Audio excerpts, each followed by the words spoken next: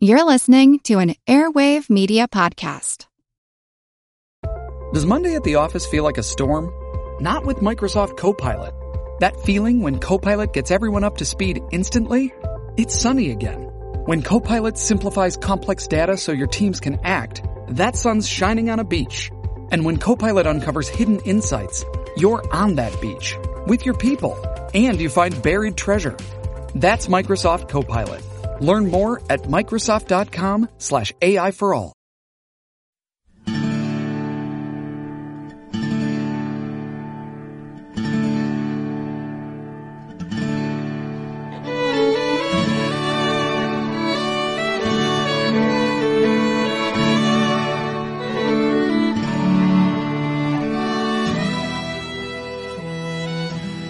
Hey everyone, welcome to a special bonus episode of our Civil War podcast. I'm Rich.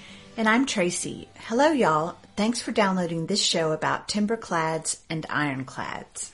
Yeah, Tracy and I just wanted to do a short episode that would expand a bit on something we touched upon in the last show, episode 82, when we mentioned the Union's efforts to start building a flotilla of gunboats which would operate on the rivers out in the western theater of the war. And that flotilla of gunboats is sometimes referred to as the Federals' Brown Water Navy because it operated on those western rivers, rather than out on the ocean like the ships of the Blue Water Navy. Yep. And so in this episode, we're going to talk just a bit about the 3 TIMBERCLADS that were the first gunboats the Union deployed in the West, and then we'll also look at the 7 City-class IRONCLADS, which became the backbone of the Federals' Brown Water Navy.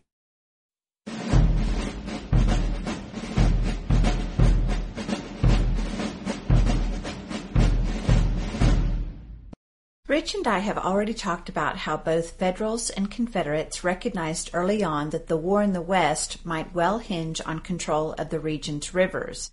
Rivers like the Ohio, the Cumberland, the Tennessee, and of course, the Mississippi.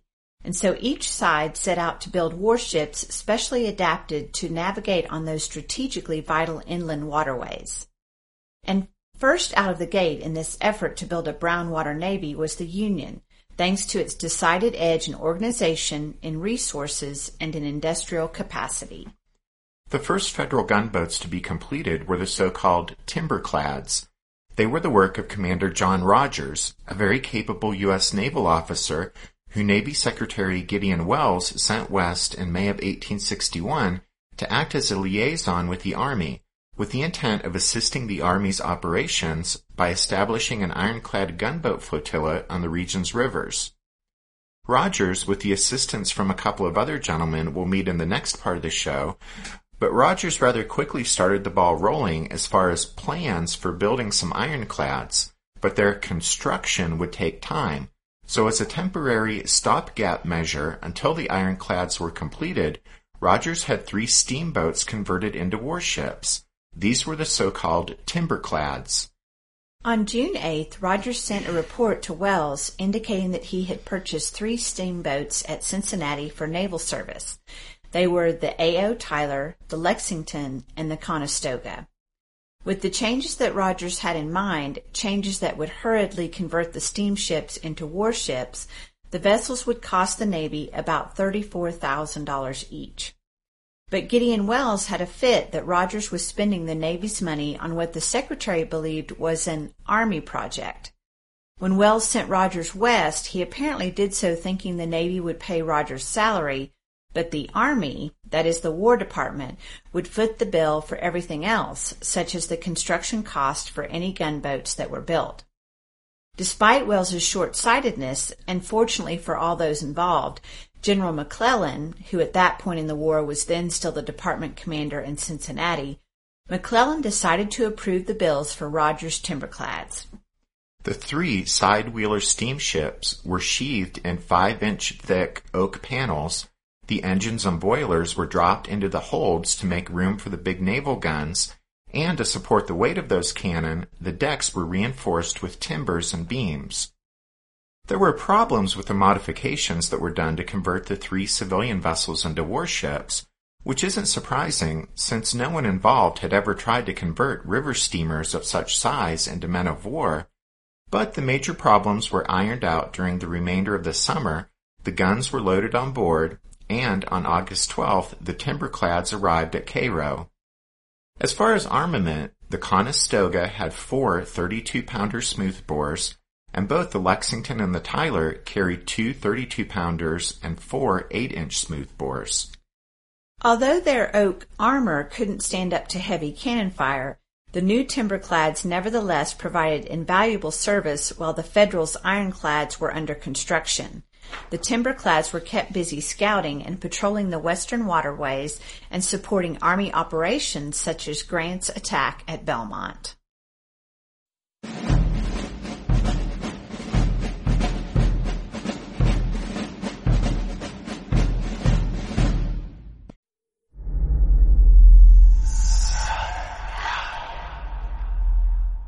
Hey y'all, spooky season is here, and if you're looking for a show to whet your appetite for a little haunted history, then I'd like to invite you to check out Southern Gothic, a chart-topping history podcast that explores some of the most infamous legends, folklore, ghost stories, and hauntings of the American South.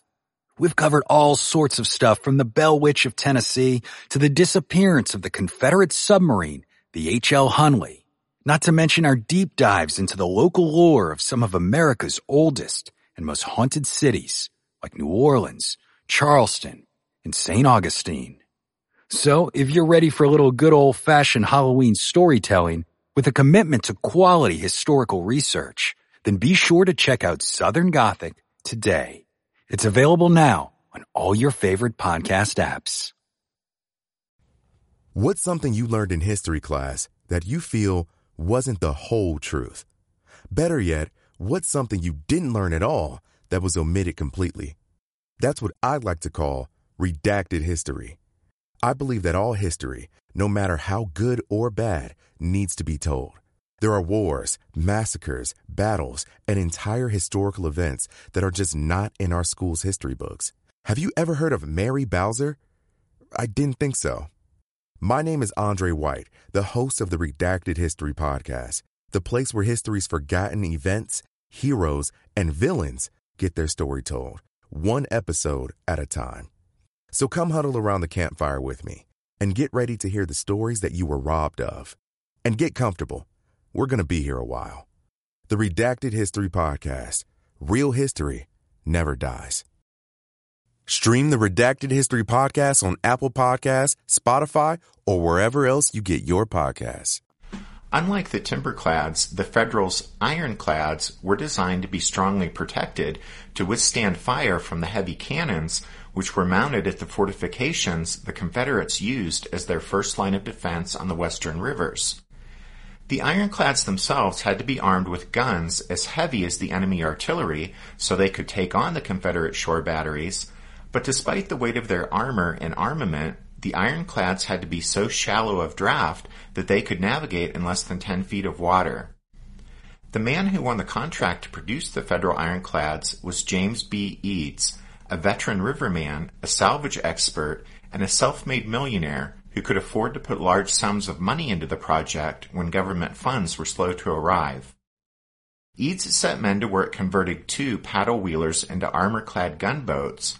These would be the Essex and, Eads' pride and joy, the enormous Benton. In the meantime, Eads' workers also began building the 7 ironclads expressly designed to take on the Confederate river forts.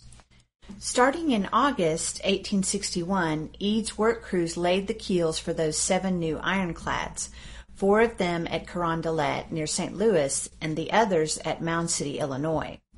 The vessels were developed from plans drawn up by naval constructor Samuel Pooke, and because of that, and because of their unique appearance, the ironclads were often called Pooke's Turtles.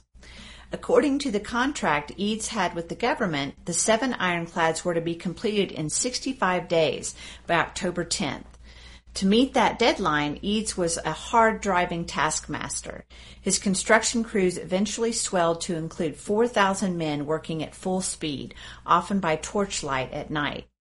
Timber for the warships came from several states. Machine shops and foundries in St. Louis worked around the clock. Eads paid bonuses to urge the men onward, and by October 12th, the St. Louis was launched, just 2 months after work began. After the St. Louis, the other city-class ironclads would follow by mid-January 1862. The other 6 ships were named Cairo, Carondelet, Cincinnati, Louisville, Mound City, and Pittsburgh. The original plans of the vessels called for the ironclads to measure 175 feet in length and just over 51 feet in the beam. They were to have 512-ton displacement and a draft of just 6 feet when loaded with ordnance. The sides and rear casements sloped at a 55-degree angle, while the forward casement sloped at 45 degrees. The iron that comprised the ship's armor was 2.5 inches thick, although the side armor only extended to the rear of the aftmost gun ports, and so did not cover the stern of the vessels. Since the 7 city-class ironclads were essentially identical in appearance, they were distinguished only by different colored bands painted near the tops of their tall smokestacks. Each vessel was powered by 2 high-compression steam engines that could propel the ironclad upstream at 5 miles per hour and downstream at about 9 miles per hour. Each was armed with 13 cannon, 4 heavy guns on each broadside, as well as 3 forward and 2 astern. The final products were not without flaws. Their unarmored decks and sterns were vulnerable. They were cumbersome and ungainly to maneuver. Inside they were cramped, stifling hot, and poorly ventilated.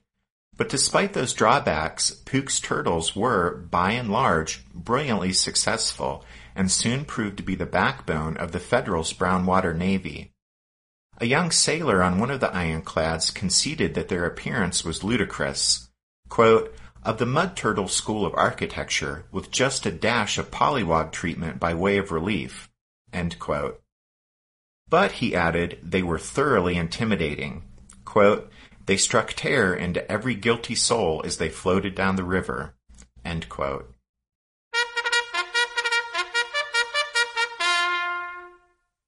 That means it's time for this episode's book recommendation, and our recommendation this time is Mr. Lincoln's Brownwater Navy, The Mississippi Squadron by Gary D. Joyner.